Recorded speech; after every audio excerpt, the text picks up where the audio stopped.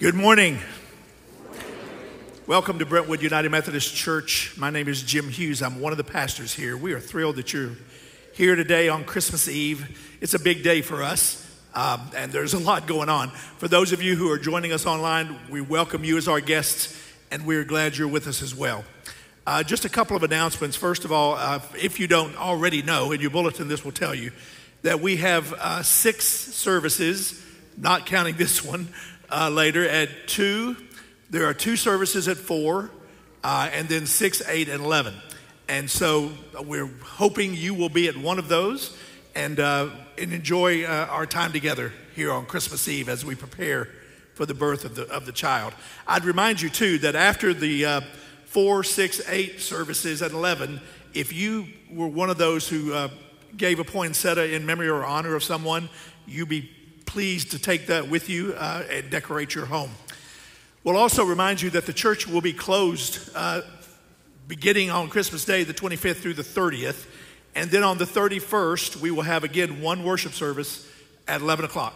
So I hope that you'll keep all those in mind. Come and be with us and enjoy this time together. Now, if you will you stand and greet one another in the name of Christ?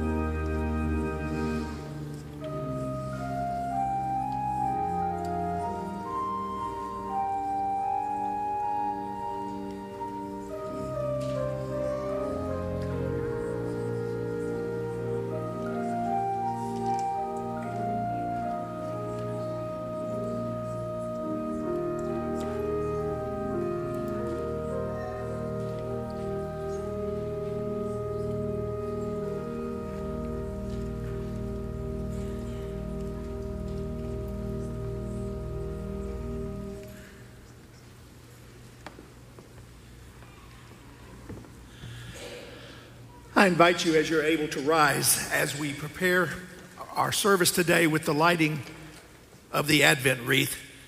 This litany is responsive. When the angel Gabriel visited Mary, Announcing God's plan for her to conceive and give birth to the Messiah, Mary said to the angel, "How can this be, since I'm a virgin?"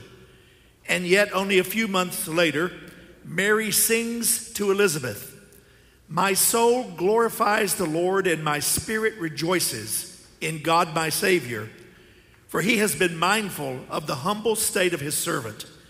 From now on, all generations will call me blessed, for the Mighty One has done great things for me.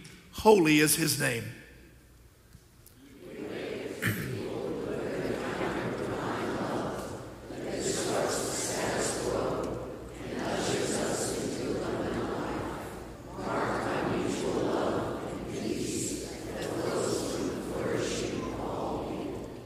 Today, we light these candles as signs of our shocking hope, our just peace, our fierce joy, and the love that transforms us.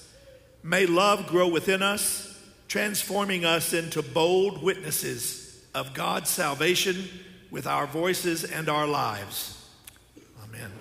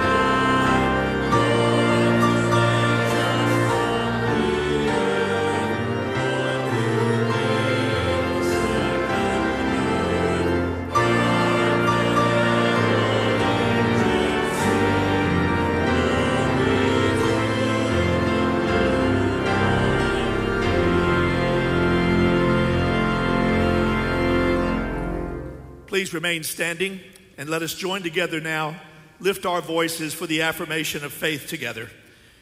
We believe in God, who is love, whose love is manifest in all creation, in our lives and in all people. We follow Jesus Christ, who embodied God's love in his life and ministry, his death and resurrection, and his granting to us of his Spirit. He filled us with that love as well. We live by the Holy Spirit, the presence of God's love in us.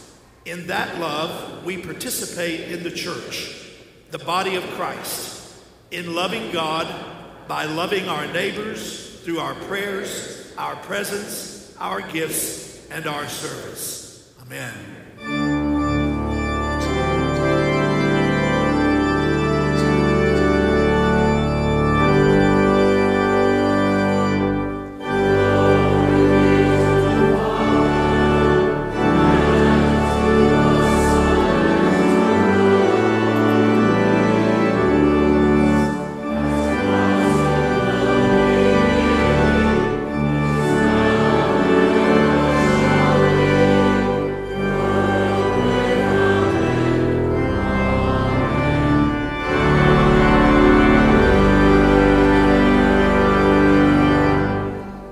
Please be seated.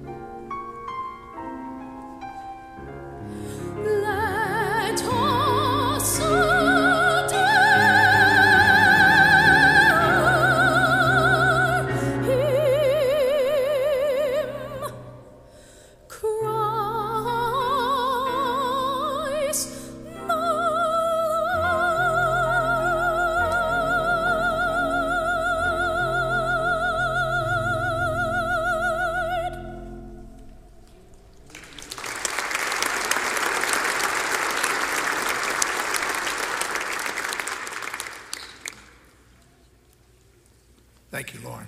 This is beautiful. As we prepare now to turn our hearts to God in prayer, I invite you to remember those who are listed in the bulletin who stand in need of our prayers. I've been asked that if we would also add the name Fred Schwartz to our prayer list today, please do that.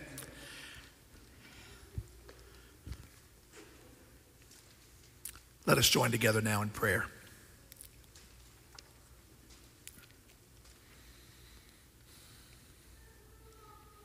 Almighty God, we've waited for a long time for your hope, your peace, your joy, and your love to shine in the darkness of this world.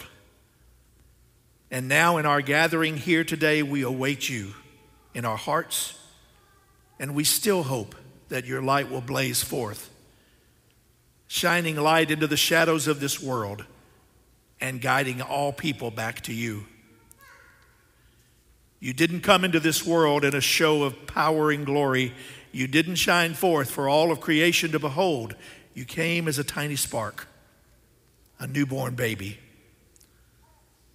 Open our hearts today, merciful God, to the sparks of your presence still in this world. Open our eyes that we might behold your presence in the least likely of places and among the least likely of people. Kindle your spark within us, that together we may shine forth your light, and we may fight back the shadows of this world, and we might be the continuation of this Christmas miracle. Let the love that shaped earth and heaven dwell with us this Christmas. Let the love that created humanity dwell within us this Christmas. Let the love that overcomes suffering and hatred dwell within us this Christmas. Let the love that causes us to rejoice with loved ones dwell within us this Christmas. Let the love that forgives and renews dwell within us this Christmas. Let the love that brings reconciliation after separation dwell within us this Christmas. Let the love that brings the blessing of peace dwell within us this Christmas, and may we share that peace with all people near and far. God of birth, God of light, in this time of song and prayer and silence, reawaken in us the awe of Christmas. As we hear again the story of a young woman and a surprising visitor, remind us that we are called to respond to you in unexpected ways. And when we leave this place, may we be willing to sing praises for a young woman who said yes, and the birth that we prepare to celebrate. We pray it in the name of the child who even now is starting to push from the womb, who would later teach his friends to pray this way: Our Father, who art in heaven, hallowed be thy name. Thy kingdom come, thy will be done, on earth as it is in heaven. Give us this day our daily bread, and forgive us our trespasses, as we forgive those who trespass against us. And lead us not into temptation, but deliver us from evil. For thine is the kingdom and the power and the glory forever. Amen. Please stand for the reading of today's Old Testament lesson from the book of 2 Samuel, chapter 7, verses 1 through 11 and 16.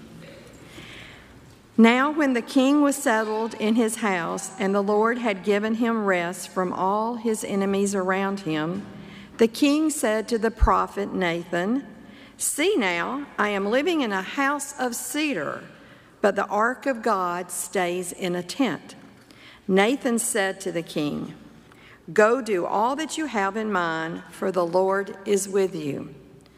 But that same night the word of the Lord came to Nathan, "Go and tell my servant David, thus says the Lord, are you the one to build me a house to live in? I have not lived in a house since the day I brought up the people of Israel from Egypt to this day, but I have been moving about in a tent and a tabernacle. Wherever I have moved about among all the people of Israel, did I ever speak a word with any of the tribal leaders of Israel whom I commanded to shepherd my people Israel, saying, Why have you not built me a house of cedar?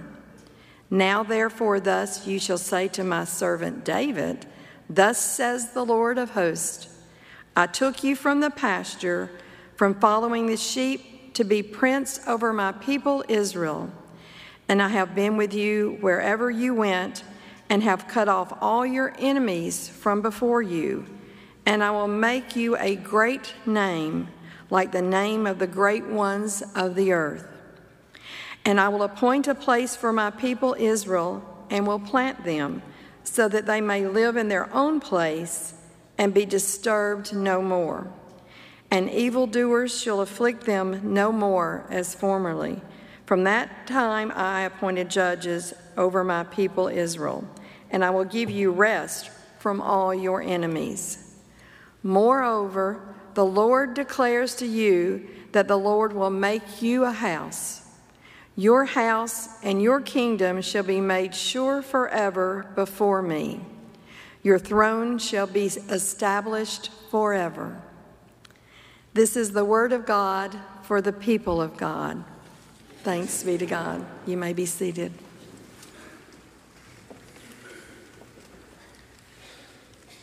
Well, you've heard that old phrase, the few, the proud, the Marines. This morning I was going to open with a joke and say, you are the few, the proud, the people who came to the Advent service on Christmas Eve morning, but it doesn't work because there are so many of you here. And so I am grateful for your presence here in worship this morning. I know many of you will be back later at one of our services, and we hope you'll come back. Because this morning's service is always an interesting one. It happens every few years that the fourth Sunday of Advent and Christmas Eve fall on the same day. And all Advent long, we've been waiting upon the day in which we can celebrate Christ's birth. And it's almost here, but we wait a little bit longer. And later today, the sanctuary is going to be full, and there will be overflow rooms as well, and there'll be candles everywhere and people singing Silent Night. There'll be big choirs, big crowds. Luke chapter 2 will be read. But until then, we wait and we revisit some of the people, places, and the plans of God leading up to that great day that we celebrate, leading up to what C.S. Lewis calls the grand miracle of the incarnation. And many people have said to me this week, the scripture passage that was planned is an interesting one, and I look forward to see what you say about it. And I've thought the same thing at times, and so hopefully by the end of the sermon, it will make a bit more sense. And the person we're going to look at, if you were paying attention, is King David this morning. And the place we find him is in Jerusalem. And on this day, King David, he's not running around from one place to the next trying to do last-minute holiday shopping and prepare for some great celebrations. Instead, we find that David is at rest. He's resting, almost taking a Sabbath after years of fighting, of battle, of danger. And as David is now established firmly as the king, and David has established Jerusalem as the capital of the kingdom, he's resting in his house one day, a beautiful house built by carpenters and masons made of cedar.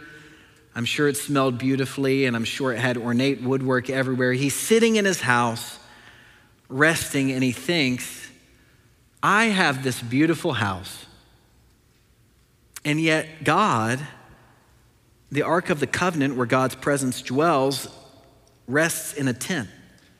In the tabernacle, traveling from place to place. And he says, I think I need to do something great. And he has this idea that he tells the prophet Nathan. He says, I am going to do something great. I am going to build God a house.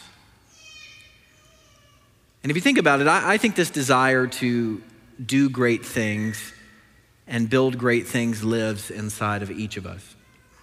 I mean, if you think about the gifts that are going to be under Christmas trees tomorrow and the gifts on kids' Christmas lists all throughout Brentwood and Middle Tennessee, you'll find things like Legos. And kids love to build great towers and build them as tall as they can. You'll find gingerbread houses. Families decorate ornate and beautiful things. And in my house, there's likely to be a second nugget. And now I know many of you don't know what a nugget is, but here's one on the screen. And this is not paid product placement, but this is an amazing product, and parents love it for one reason. It's a washable kids couch. And when you have 3 kids, 3 and under like I do, washable is a great feature in anything in your home. But it's also great because kids love this couch that was invented in 2014 by a few UNC graduates. They love it because you can rearrange the cushions and you can build all sorts of things. My son Patrick, who's supporting me down on the front row this morning, he loves to build hotels out of his couch. And he'll often build a great hotel and he'll say, "Dad, come and look, it's Opryland." Other times, he'll rearrange all the cushions and make a big rig and take us to great places.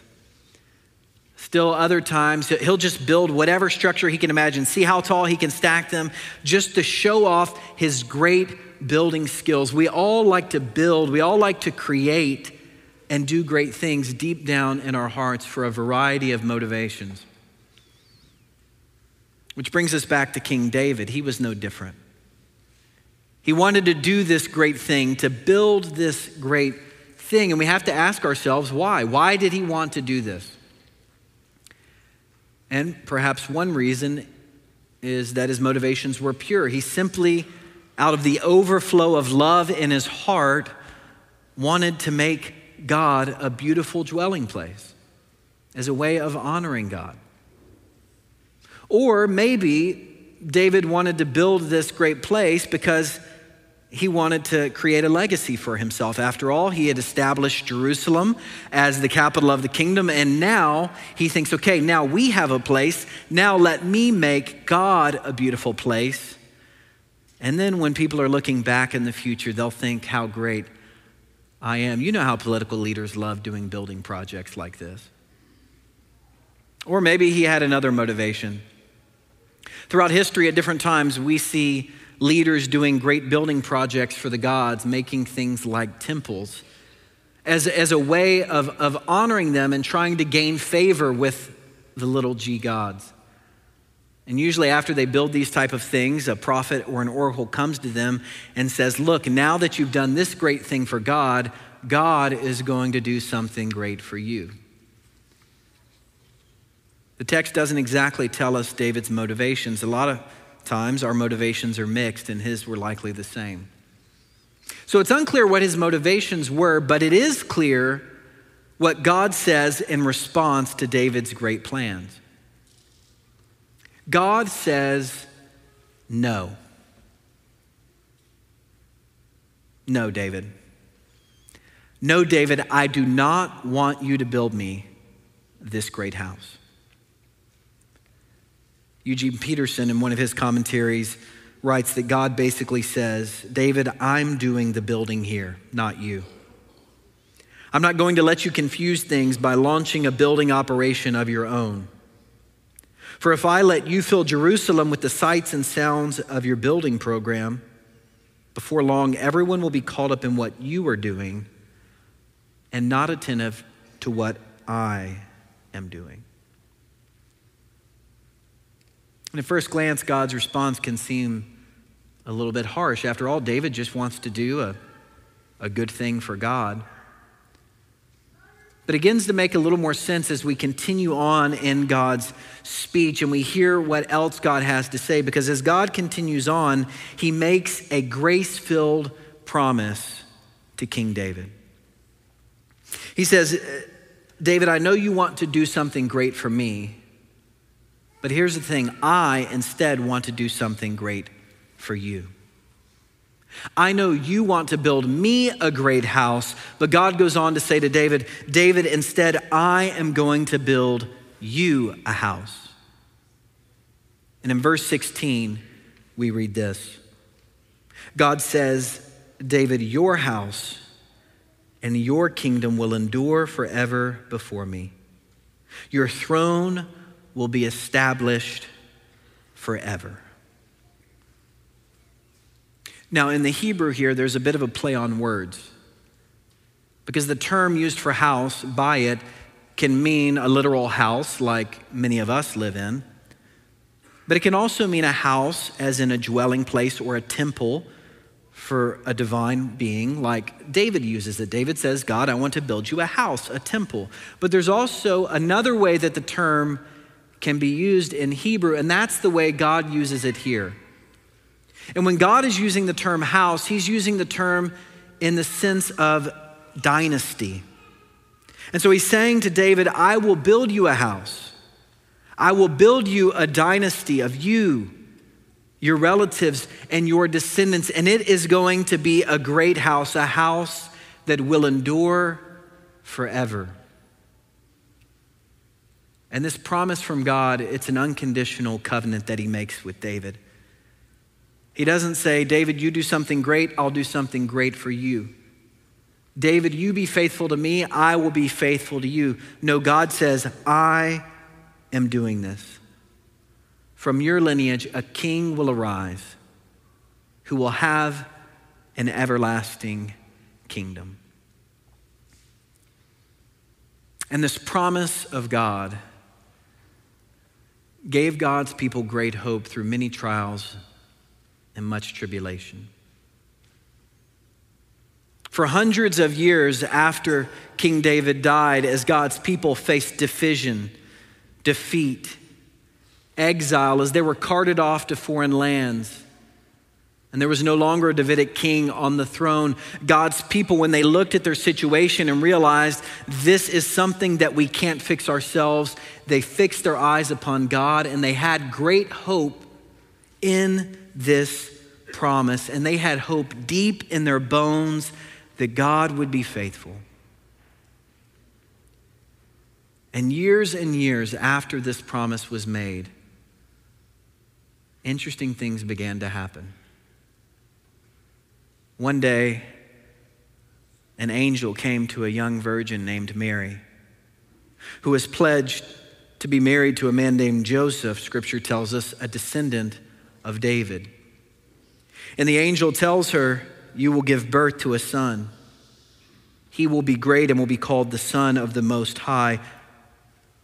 Catch this, the Lord God will give him the throne of his father David, and he will rule over Jacob's descendants forever. His kingdom will never end. And then angel goes to the shepherds, a group of poor shepherds, and says to them, today in the town of David, a Savior has been born to you. He is the Messiah, that is the anointed one, the long-awaited ruler that you've been looking for. He is the Lord. And then the wise men learned that one has been born King of the Jews.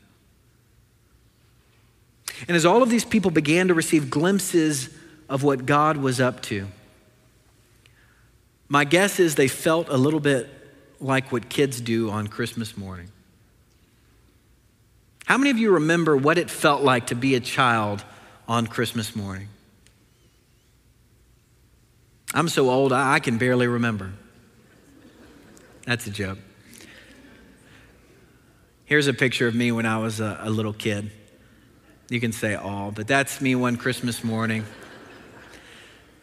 And I was the youngest of three boys, and so our house was always pure chaos. And on Christmas morning, I shared a room with my brother Will at the time, and I remember I would wake up and I would say, can we get up yet? Is it Christmas morning? Is it here? Do we have to keep waiting? Because I lived in a house where my parents had set a time that we couldn't wake them up before a certain time. And now I know there are families where the kids wake the parents up at 3 and 4 a.m. God bless you. That was not my house growing up. That is not my house today. Hopefully not tomorrow morning. But so we had to wait, and I would ask my brother Will, I would say, Will, can we get up yet? And he'd say, no, it's not time yet. And I would sit on my bed, and I remember my heart just pounding, full of adrenaline, thinking about the gifts that were to come. Wondering if I was going to receive exactly what I hoped for and longed for. And then finally, the day and the moment arrived where we could run through the hallway and we could go into the den and we could see all of the great gifts below the Christmas tree. And I remember some years I would receive exactly what I was hoping for and expecting. And then other years I would receive things that were kind of like what I was hoping for, but they weren't exactly what I asked for, but what I learned over time is they were exactly what I needed. And that's what happened on that very first Christmas. The people had been hoping. They had great expectation, and God fulfilled the expectations. God fulfilled the promise that he had made to King David so long ago. Here, born on that day, was a king from the house of David who would reign forever, a king whose kingdom would have no end, a king who would reign with perfect peace, love, justice, and mercy. But the king came as a baby who was born not wrapped in purple, the color of royalty, but who was instead wrapped in swaddling clothes. A baby who was born not in a palace like King David was living in, but instead a baby who was born and placed in a manger, a feeding trough for animals. And this baby was the very house of God, the temple where God's presence was made manifest here on earth. And I know in the hours and the days ahead, many of us are seeking to have great celebrations in honor of this baby, the Christ child. And so it's likely at some point during the service or during the sermon when you got bored, your mind began to wonder and think about all the stuff you still have to do. Some of you are cooking great feasts, and so you're going through the ingredient list and what you have to buy. Others of you are thinking about the logistics of the family that you get to go see or the family that you have to go see, whichever one it is for you. And still others, maybe you're looking for the perfect gift. And so the good news I have for you this morning is that Fresh Market is open until 7 p.m. tonight. And they have great prepared foods. You don't have to cook anything. The mall at Green Hills is open until 6 p.m. And they have great, exquisite gifts there. Or if you're brave enough, you can go to the Cool Springs Galleria. It's open until 5. You can spend these last few hours of waiting doing all of the things that you want to do, that you need to do, or that you feel you have to do. But the greater news that I want to share with you is this: Christmas doesn't depend on what we do. Christmas is all about what God has done for us. God has kept his promises. God has given us his very presence. God is faithful. Like King David, even on days like today, we're tempted to all say to God, God, I'm going to do great things for you. God, I'm going to do great service activities for you. God, I'm going to throw a great party for you. God, look at what we're going to do for you. And in those moments, like God said to David, God speaks a word over us. And God says, those aren't bad things, but just remember, those aren't the greatest things. Christianity is about grace. Christmas is about grace. God doing for us what we couldn't do for ourselves. God giving us what we haven't earned or deserved. God giving us a gift that we could never repay. And so this morning, I know that some of you, the moments and days ahead are going to be quieter than usual, but for a lot of us, they're going to be more hectic than usual. And so this morning, I want to close with a moment of silence where you can just meet with God in prayer. And when you can surrender all of your plans for the days and the hours ahead and say to God, here are my plans, but help me remember all that you've done for me, all that you've done for the world.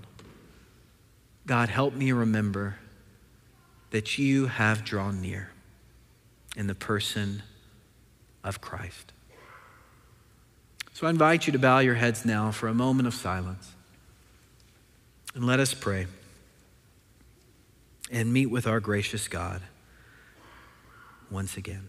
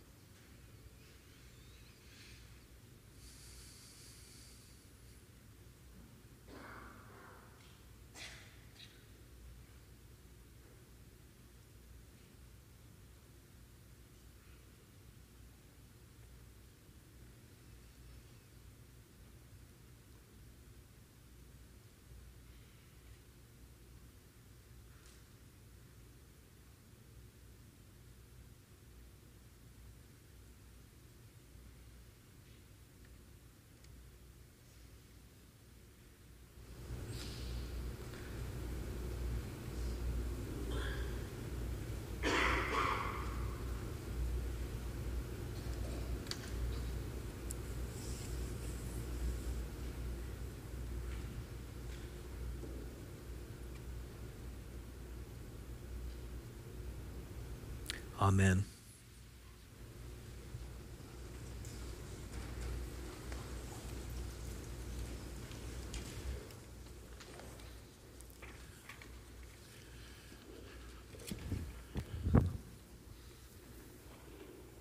If Christmas is nothing else, it is the season of giving. We know that. And as we come to the end of the year, in most churches that I've ever been associated with, the month of December is pretty important. A lot of catching up to do. And so if you're one of those people, we hope that you will catch up with your giving this week. More than anything else, I think what I'd like to say to you on behalf of the church is thank you.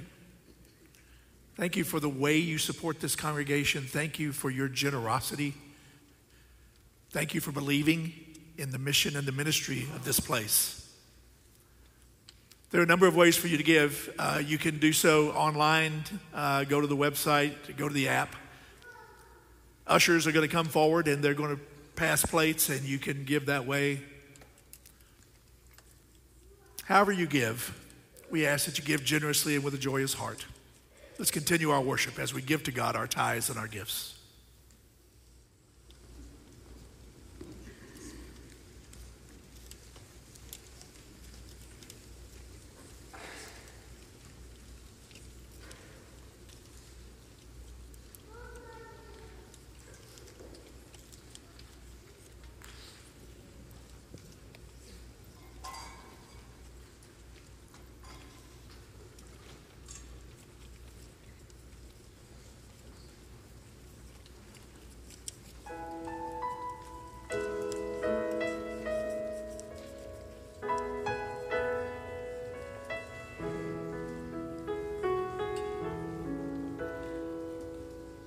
Tears are falling, hearts are breaking.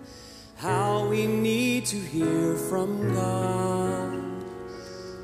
You've been promised, we've been waiting. Welcome, Holy Child. Welcome, Holy Child. I hope that you don't mind our manger.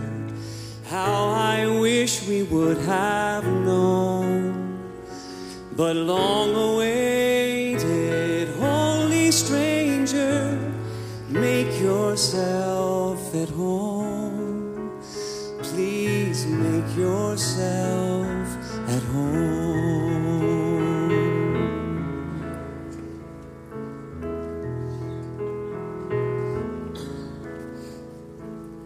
Bring your peace into our violence. Bid our hungry souls be filled. Word now breaking heaven's silence. Welcome to our world. Welcome to our world.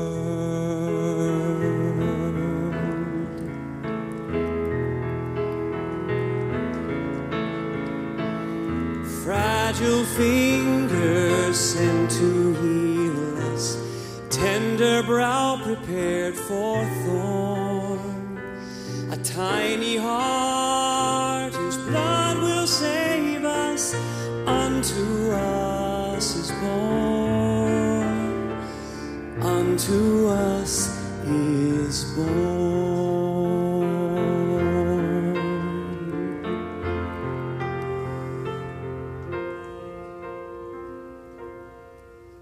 So wrap our injured flesh around you, breathe our air and walk our sod, rob our sin and make us holy, perfect Son of God, perfect Son of God.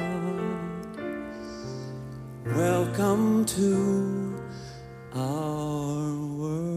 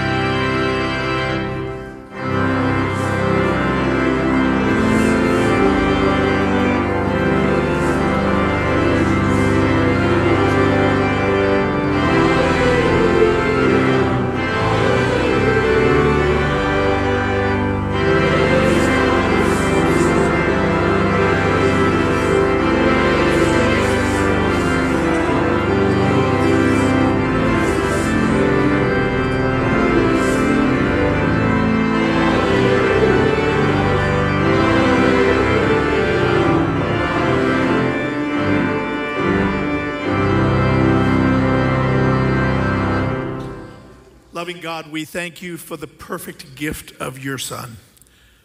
Receive these gifts of ours as a symbol of our love for you. Use them and multiply them for your sake and your kingdom. We ask it in the child's name. Amen.